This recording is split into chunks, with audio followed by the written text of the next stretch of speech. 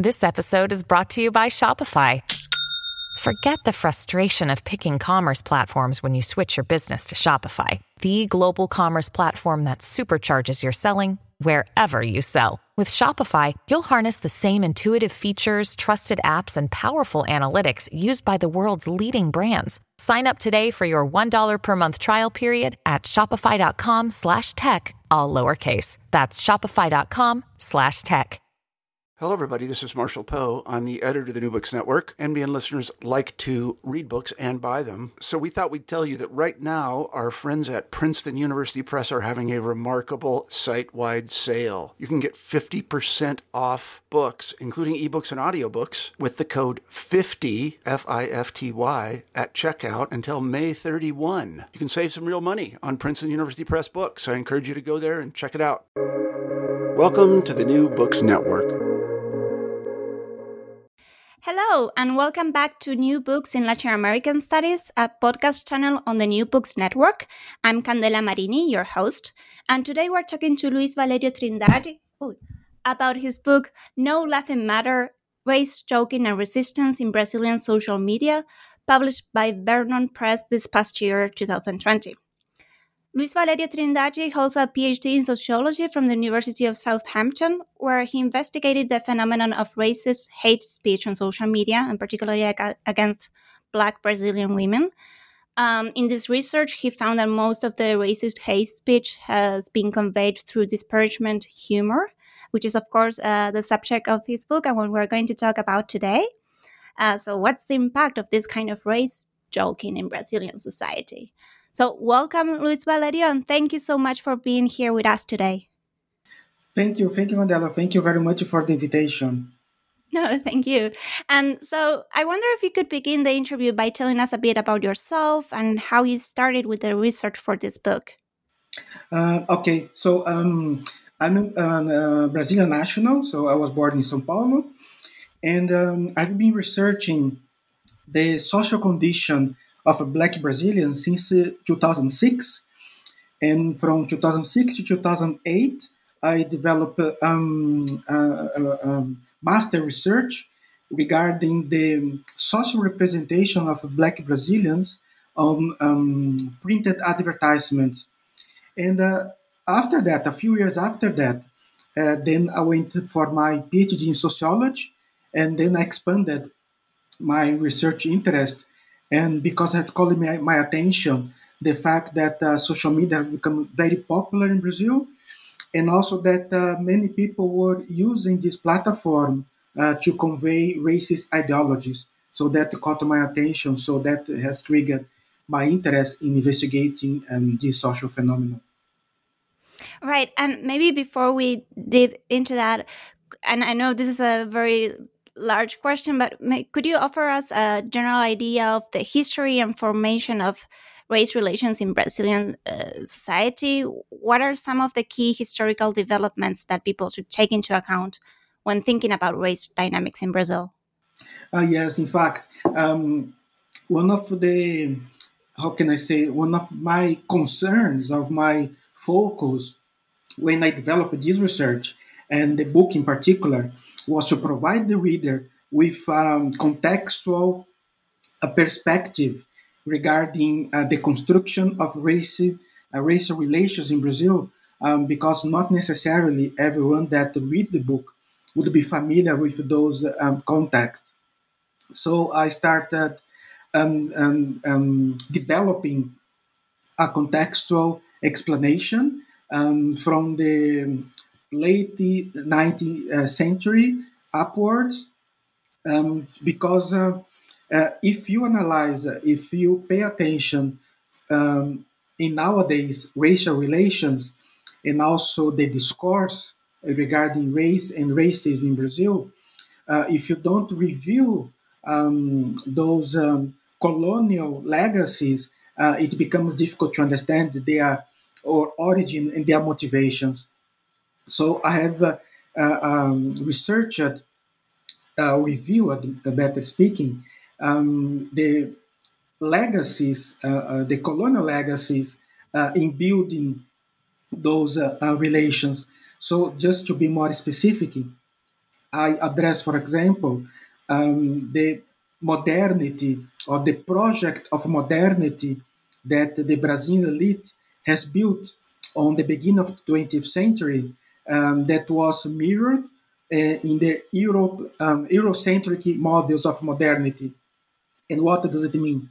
It means a model focus on whitening ideology, considering whitening as the ultimate symbol of humanity, modernity, progress, and all sorts of positive attributes. And in contrast, all the negative attributes, they started to be associated with blackness. So that creates the foundation of the Brazilian racial relations, and it's manifested up to the present time. So, what were some of these strategies to uh, foster this kind of whitening project? Yes. Well, there is one emblematic study that was published in 1911. Yes, 1911, in London, by a Brazilian scholar of that time, that praised whitening, and he believed that within 1 century or 3 generations from that time, Brazil would become a white-only country. And how uh, he constructed this belief, this understanding, because on the turn of the 19th to the 20th century, when Brazil abolished slavery, it has started a process of fostering of immigration of white Europeans, how can I say, workers to work in the farms. And the Brazilian elite at that time believed that this immigration of white Europeans, mixing with the predominantly black and miscegenated population, as time went by, they would become only white. So that created the foundation of the whitening ideology and praising whitening as the ultimate symbol of modernity and progress. So that was, the strategy implemented by the Brazilian elite on the beginning of the 20th century. But then you also distinguish other, let's call it stages in how race is conceived in Brazil. And very famously, Brazil has this myth of racial democracy. Could you talk a little bit about that when it started to Yes, develop? And absolutely. yeah. Yes, absolutely. So this whitening ideology that dominated the thoughts of the Brazilian elite and some influential authors in the beginning of the 20th century up to the mid 20s, 1920s. And then in the mid of 1930s emerged the idea of racial democracy. So, in the first couple of decades of the 20th century, the elite believed that blackness and mestiçage, they were degenerating the Brazilian population.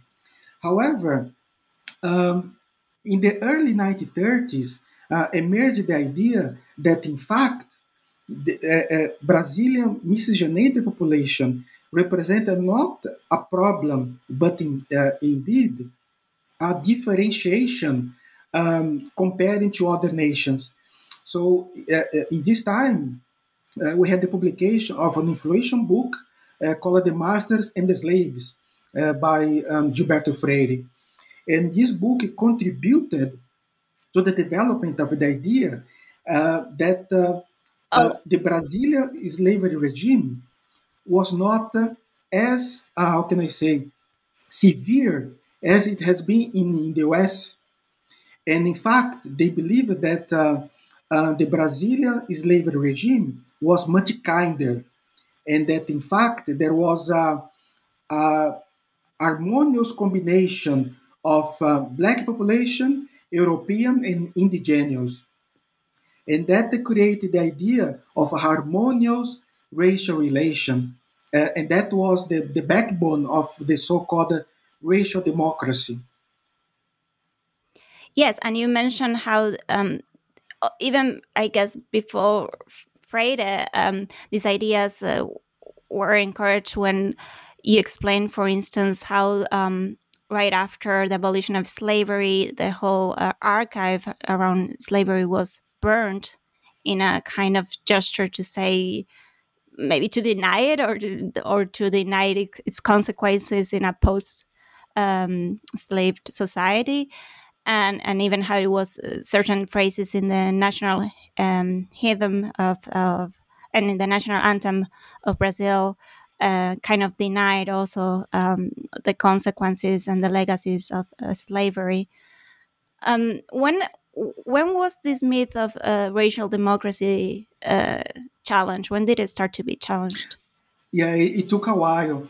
In fact, you said rightly, the Brazilian elite, um, in their quest to develop, the Brazilian, or not to develop, but to, um, how can I say, to put Brazil into the modern era. So the legacy of the slavery was something that they didn't want to face. So there was a conscious denial of a 3.5 centuries of slavery regime. So in this move of denying the legacy, so there was this historical event where Rui Barbosa, that was a minister at that time in 1890, he demanded that documents that was in the archive related to the ownership of slaves, they should be burned because he believed that we were entering a new era and that legacy, not legacy, but that mark should be deleted from history. So that's why he demanded that those documents should be burned. And evolving from there, so the myth of racial democracy started to be challenged only in the 1960s. So from that moment onwards, that the myth of racial democracy started to be challenged because it was some scholars, they how can I say, they brought to the surface the fact that blacks and whites in Brazil, they had very different starting points. What does it mean? It means that the opportunities for upward social mobilities, they were completely unequal. So there was a strong racial problem in Brazil, and that racial democracy was trying to disguise that, So they were fostering the idea, the defenders of racial democracy, they defend the idea of meritocracy. But meritocracy is valid when the starting point for different racial and social groups is the same.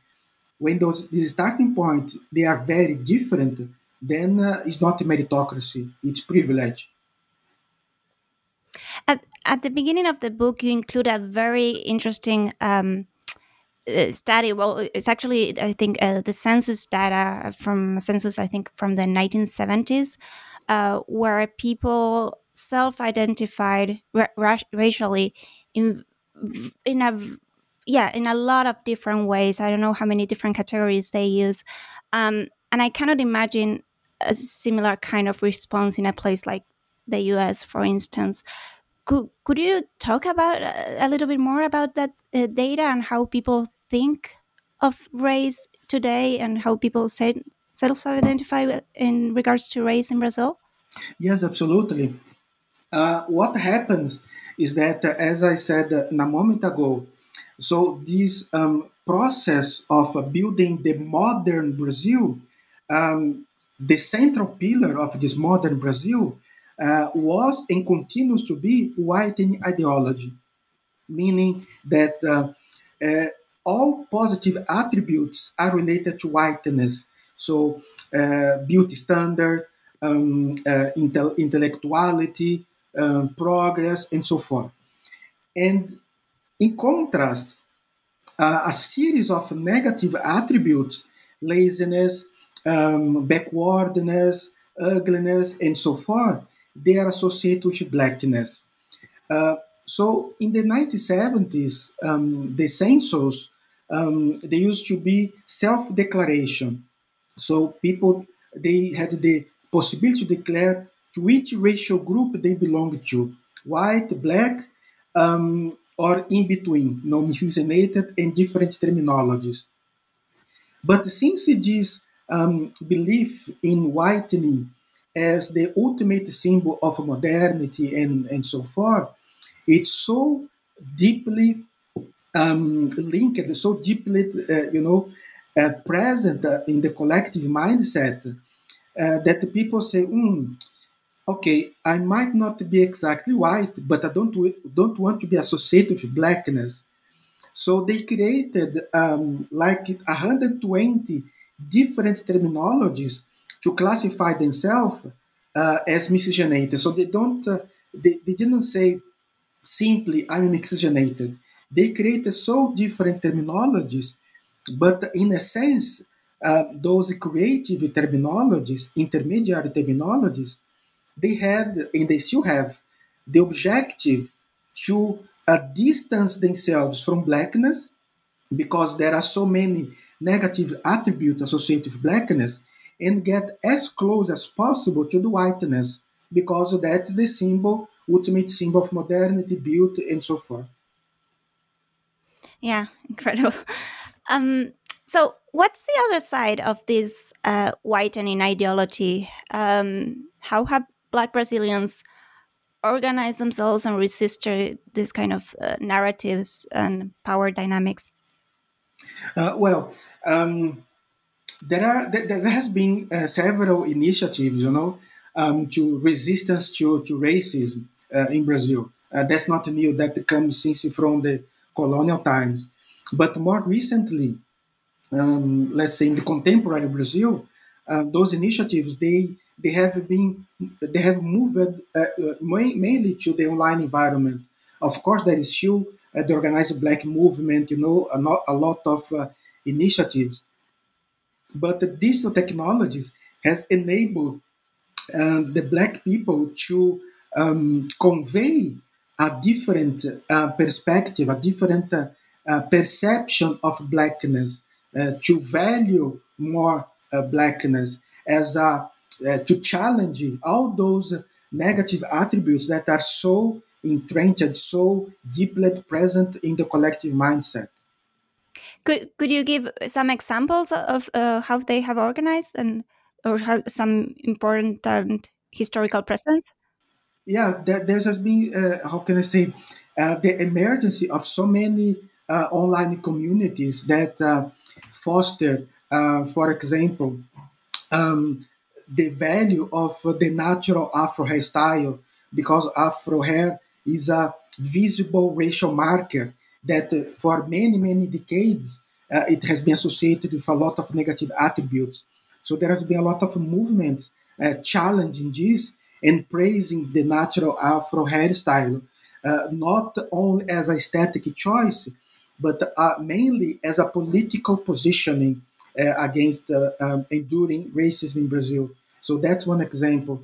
Another example that's very powerful regards sharing lived experience of racism by Black people, mainly Black women, with the objective to empower them to tell, look, you're not alone. We understand what you feel. We understand what you're going through. And that helps them to process those lived experience of racism and challenging them. So those are some, examples of those initiatives that have been gaining ground in the past few years. Yeah. And so you point out that the expansion of social media has resulted in an increase of hate speech, quite the opposite of what platforms like Facebook promised when they started. And at the same time, these same platforms have also been used to create wider organized movements and different forms of activism. So, how do you explain these different results? What is going on here? What's the relation between social media and hate speech? Yeah, in fact, so we have to step back a bit. So I talk about the resistance initiatives, but first I should talk about the hate speech on social media. Because since the mid 2000s, when those major social media platforms they emerged, Facebook, Twitter, and WhatsApp, and Instagram, and so forth, they have enabled those people that praise white supremacy to convey their racist, their discriminatory ideologies on social media, and also to engage other like-minded people to amplify their voices in the online environment. So this has become a breeding ground to disseminate those discriminatory ideologies. We are talking here about racism against black people and especially black women, but it's not only that. There's also misogyny, homophobia, and xenophobia, and all sorts of hate speech. And social media has empowered in the negative sense those people because with these networking capabilities they are able to connect with like-minded people and amplify their voices in ways that you would not see in the offline context. And you also talk quite a bit about the failure of legal responses to racism in this kind of platforms. Um, could you say something about that? Yes, absolutely. So what happens is that racism is a crime in Brazil. It's foreseen in the legislation.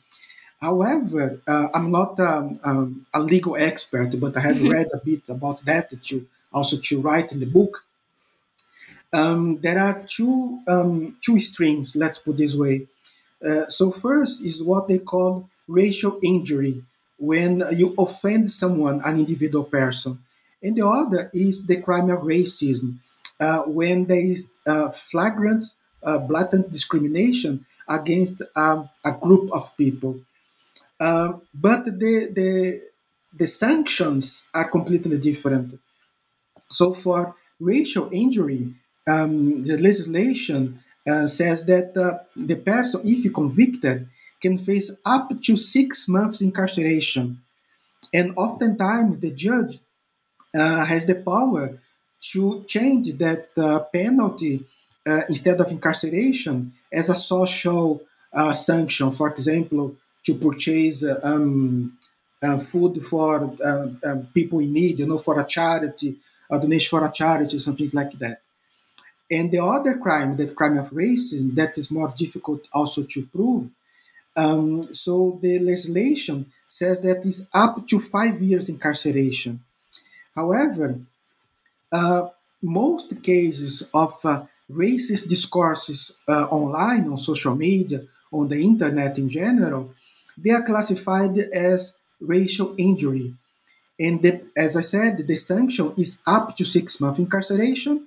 That never happens. It's always converted through social benefits, like donating for a charity. So that creates in the population the perception of impunity, because people say, okay, that the person has engaged in a hate speech on social media, but the penalty is so light that it looks like nothing happened. And that in the case that this kind of speech is detected, because another thing that you talked about is how there's a shared responsibility shared between the company, say Facebook, and the users in trying to report and monitor this kind of speech, and you mentioned how Facebook is lacks the resources actually to do a good monitoring. Yes, absolutely. Because those large corporations, they have those powerful algorithms, but they are not enough to capture all hateful content that circulate on social media. And they also have moderators. I will not remember the exact number now, but I think that's something like 6,000, 7,000 people that Facebook employs only as moderators of content. But those people, 6,000 or 7,000, now I don't have the exact number on the top of my head, but they are to deal with all the language that Facebook deals with. So it's practically impossible, you know.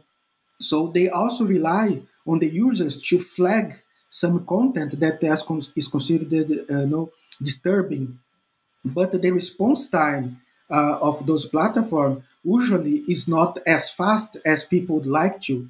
So that the content it circulates on social media for a long time, and you know that uh, also usually the users they don't have an account in just one social media platform. Oftentimes they have accounts across a variety of social media platforms. So it means that a disturbing content or a hateful discourse that has been published in one social media platform, it can easily circulate across many others.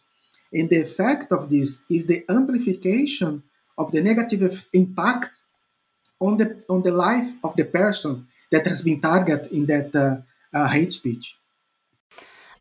So in this book, you were mentioning different social media platforms, but here you focus mainly on Facebook and Facebook data. I think you need to correct me here, but that Brazil is kind of like the third or fourth most important market for Facebook.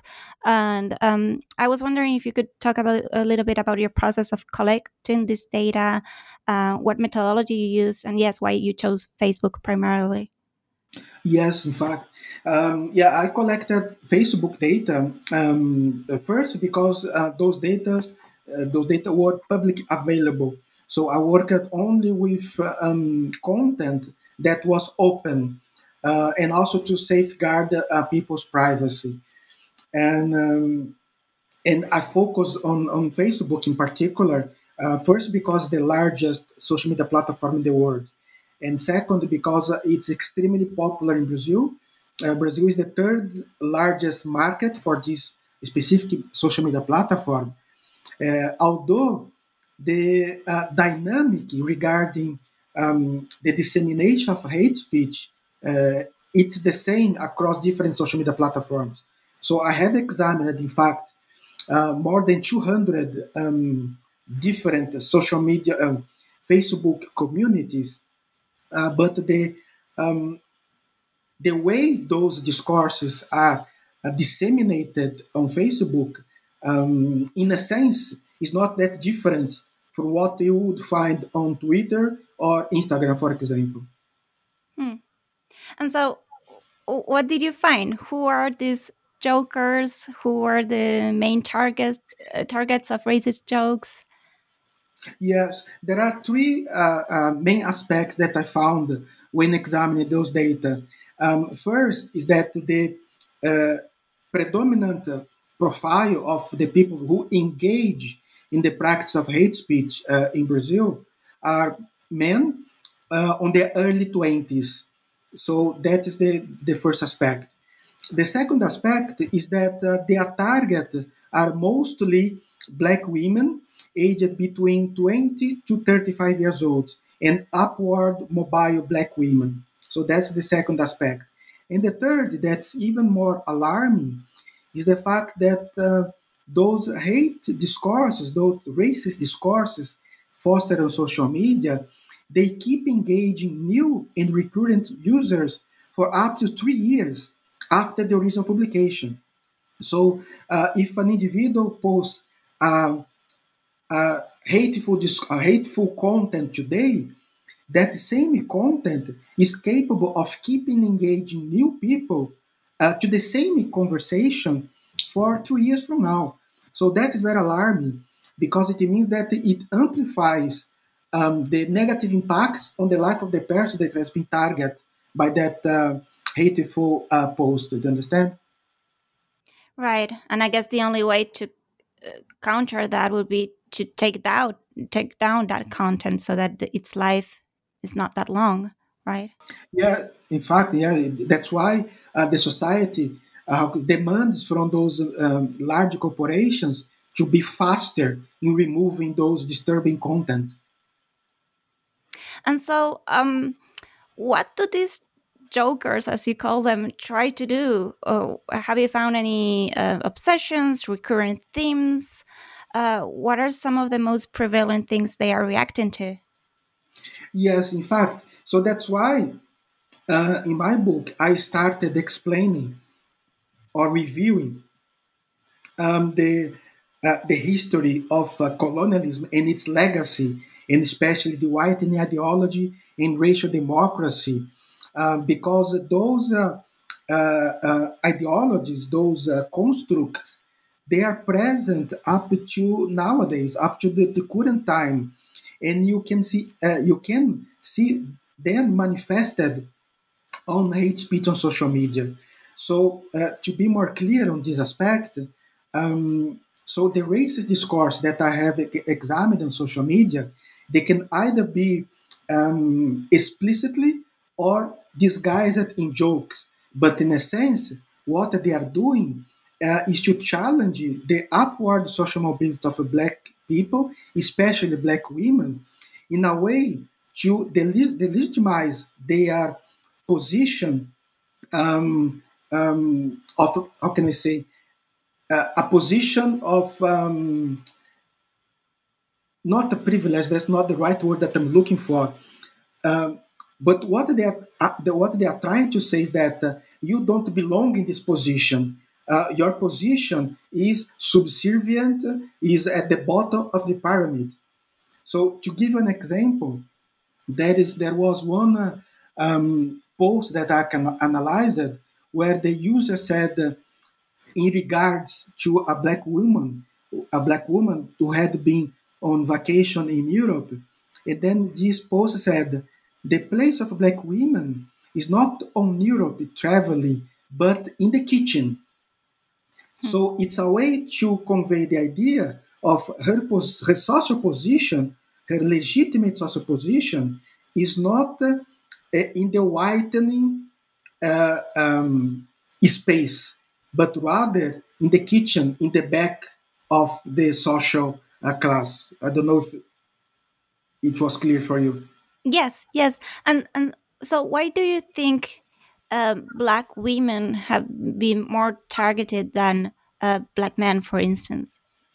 Yes, because it's another legacy of the colonialism in Brazil.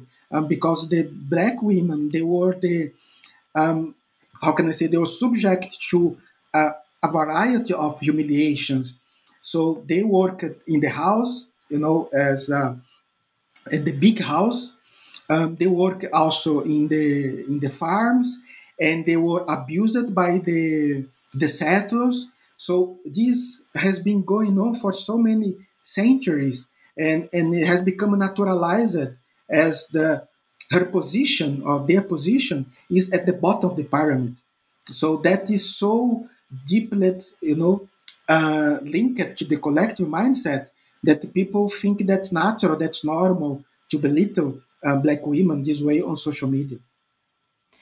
And so, what's the importance, or what is revealing about them using primarily jokes instead of direct racist discourse?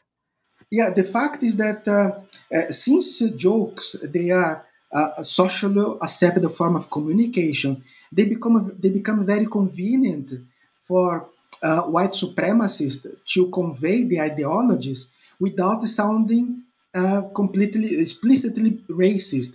And so they can also transfer the responsibility to the object of the mockery, because the person that is the object of the mockery, the subject of the mockery, becomes powerless, because if he or she complains, it's considered okay. You cannot take a joke. It's just it's just a harmless joke.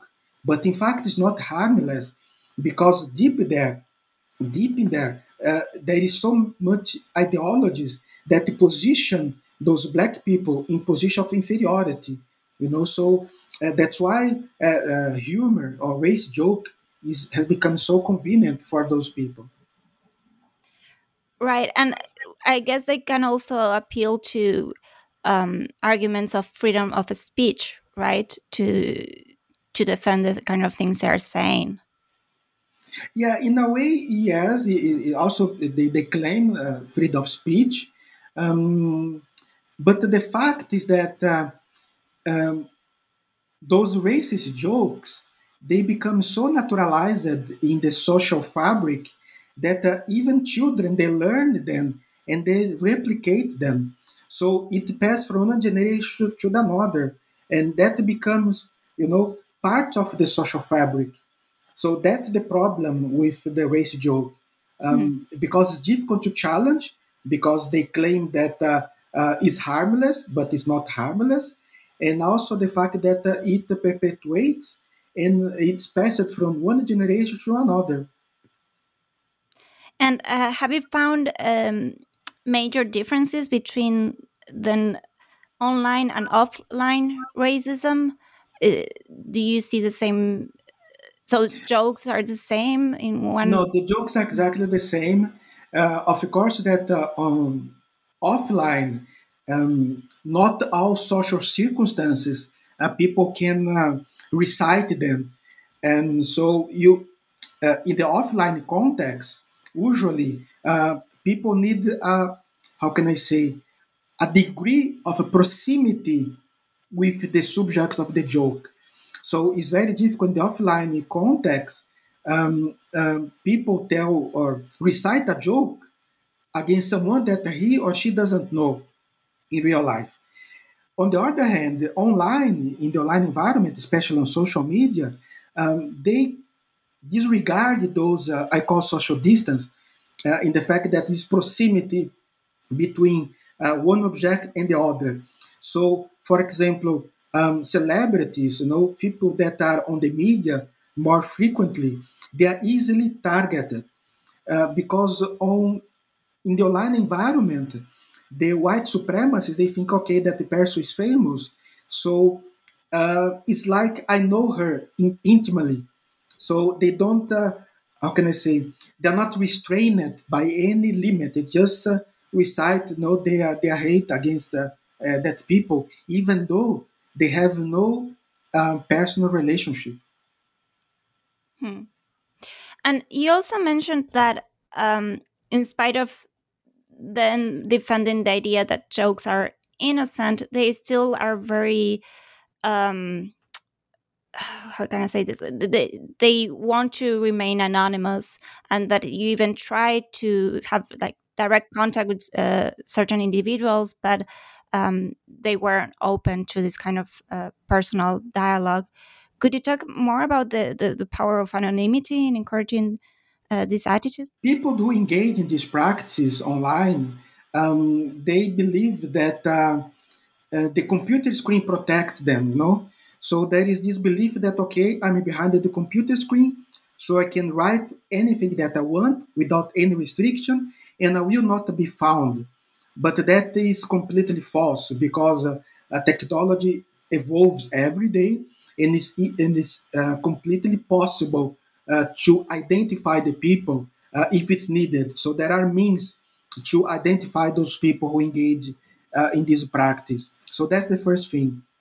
The second aspect that is even more revealing is that in most of the cases that I have analyzed, so the people who engage in this practice, white supremacy and hate speech and so forth, they feel very empowered when they are posting their content, they are attacking someone. However, the moment that that attack reaches the headlines of the news, it's captured, for example, it becomes a topic that discussed in the newspapers, in a magazine, or a TV program, and etc. You know what these people do? They take one of the four actions. First, they, or not exactly in this order, but they can delete the post, they can delete or cancel their account on social media. They change the status of the account from public to private, or they claim that was only a joke. So, what does it mean? It means that before that attack became object of a news article, they felt very empowered. The moment that a specific attack was the subject of a news article, and so the spotlight was thrown in his direction, so he becomes scared and says, okay, I have to do something. So either I try to eliminate any trace of my manifestation, or I claim I was on a joke, I didn't mean to hurt anyone. Hmm. And so, what has been the response of the online community in general beyond these groups? What forms of anti racist strategies have you found? Yeah, that is interesting because um, although the attacks they can be very aggressive in the language that they use, because as I said before, those racist discourse on social media, they can be explicitly or they can also be disguised in jokes. Of course, that when they're disguised in jokes, the language usually is not very aggressive because it's meant to be funny. And when they are explicitly, they can be aggressive or not aggressive in terms of language. But regarding the resistance initiative that have been fostered by Black Brazilians and especially Black women, they don't challenge those attacks using the same level of vocabulary that they use, the white supremacists. On the opposite, as I said before, so those communities, they try to empower Black people by fostering the political symbology of the Afro hairstyle, natural hairstyle, to claim a renewed perception of blackness. So they go in a different direction to challenge those discourses. So instead of fighting fire with fire, they adopt a different approach to challenge those negative perceptions regarding blackness. Hmm. So, the book was published a year ago, and you were able to comment on Jair Bolsonaro's campaign with his slogan "Brazil is my color," and a little bit about his first year in the presidency. Um, I was wondering how do you see the situation now? Have the same trends continued? Has the pandemic um, changed anything, or yep. No, unfortunately, the situation has worsened. First, of course, for the pandemic, but also because this presidency is very negationist in all aspects, and also not only regarding the pandemic, but also regarding racism. They deny that racism exists. They say both the president and the vice president, in more than one occasion, they have said racism doesn't exist in Brazil. It's something that has been created by foreigners that are trying to export this ideology to Brazil. So they rewrite history. So that is very bad because and problematic because that challenges so many progress that the Black organized movement has achieved over the past few decades. So the situation is very complicated, and the fact, and given the fact that he and the vice president they represent the most important public figure in the country, official public figure. So they represent the voice of the Brazilian state. So that is very problematic when a figure in his position comes publicly to say, this kind of thing that racism does not exist. So it's again is the confirmation, is the reinforcement of the same beliefs that we talked regarding the construction of the modern Brazil, based on whitening ideology and racial democracy. So it's just the perpetuation of the same ideology that has been around for almost 2 centuries. Just to finish the interview, I wanted to know what you were working on right now. If you could share that with us. Oh, yes, absolutely. So thank you very much for the interview and the invitation. So nowadays I'm working on two major projects.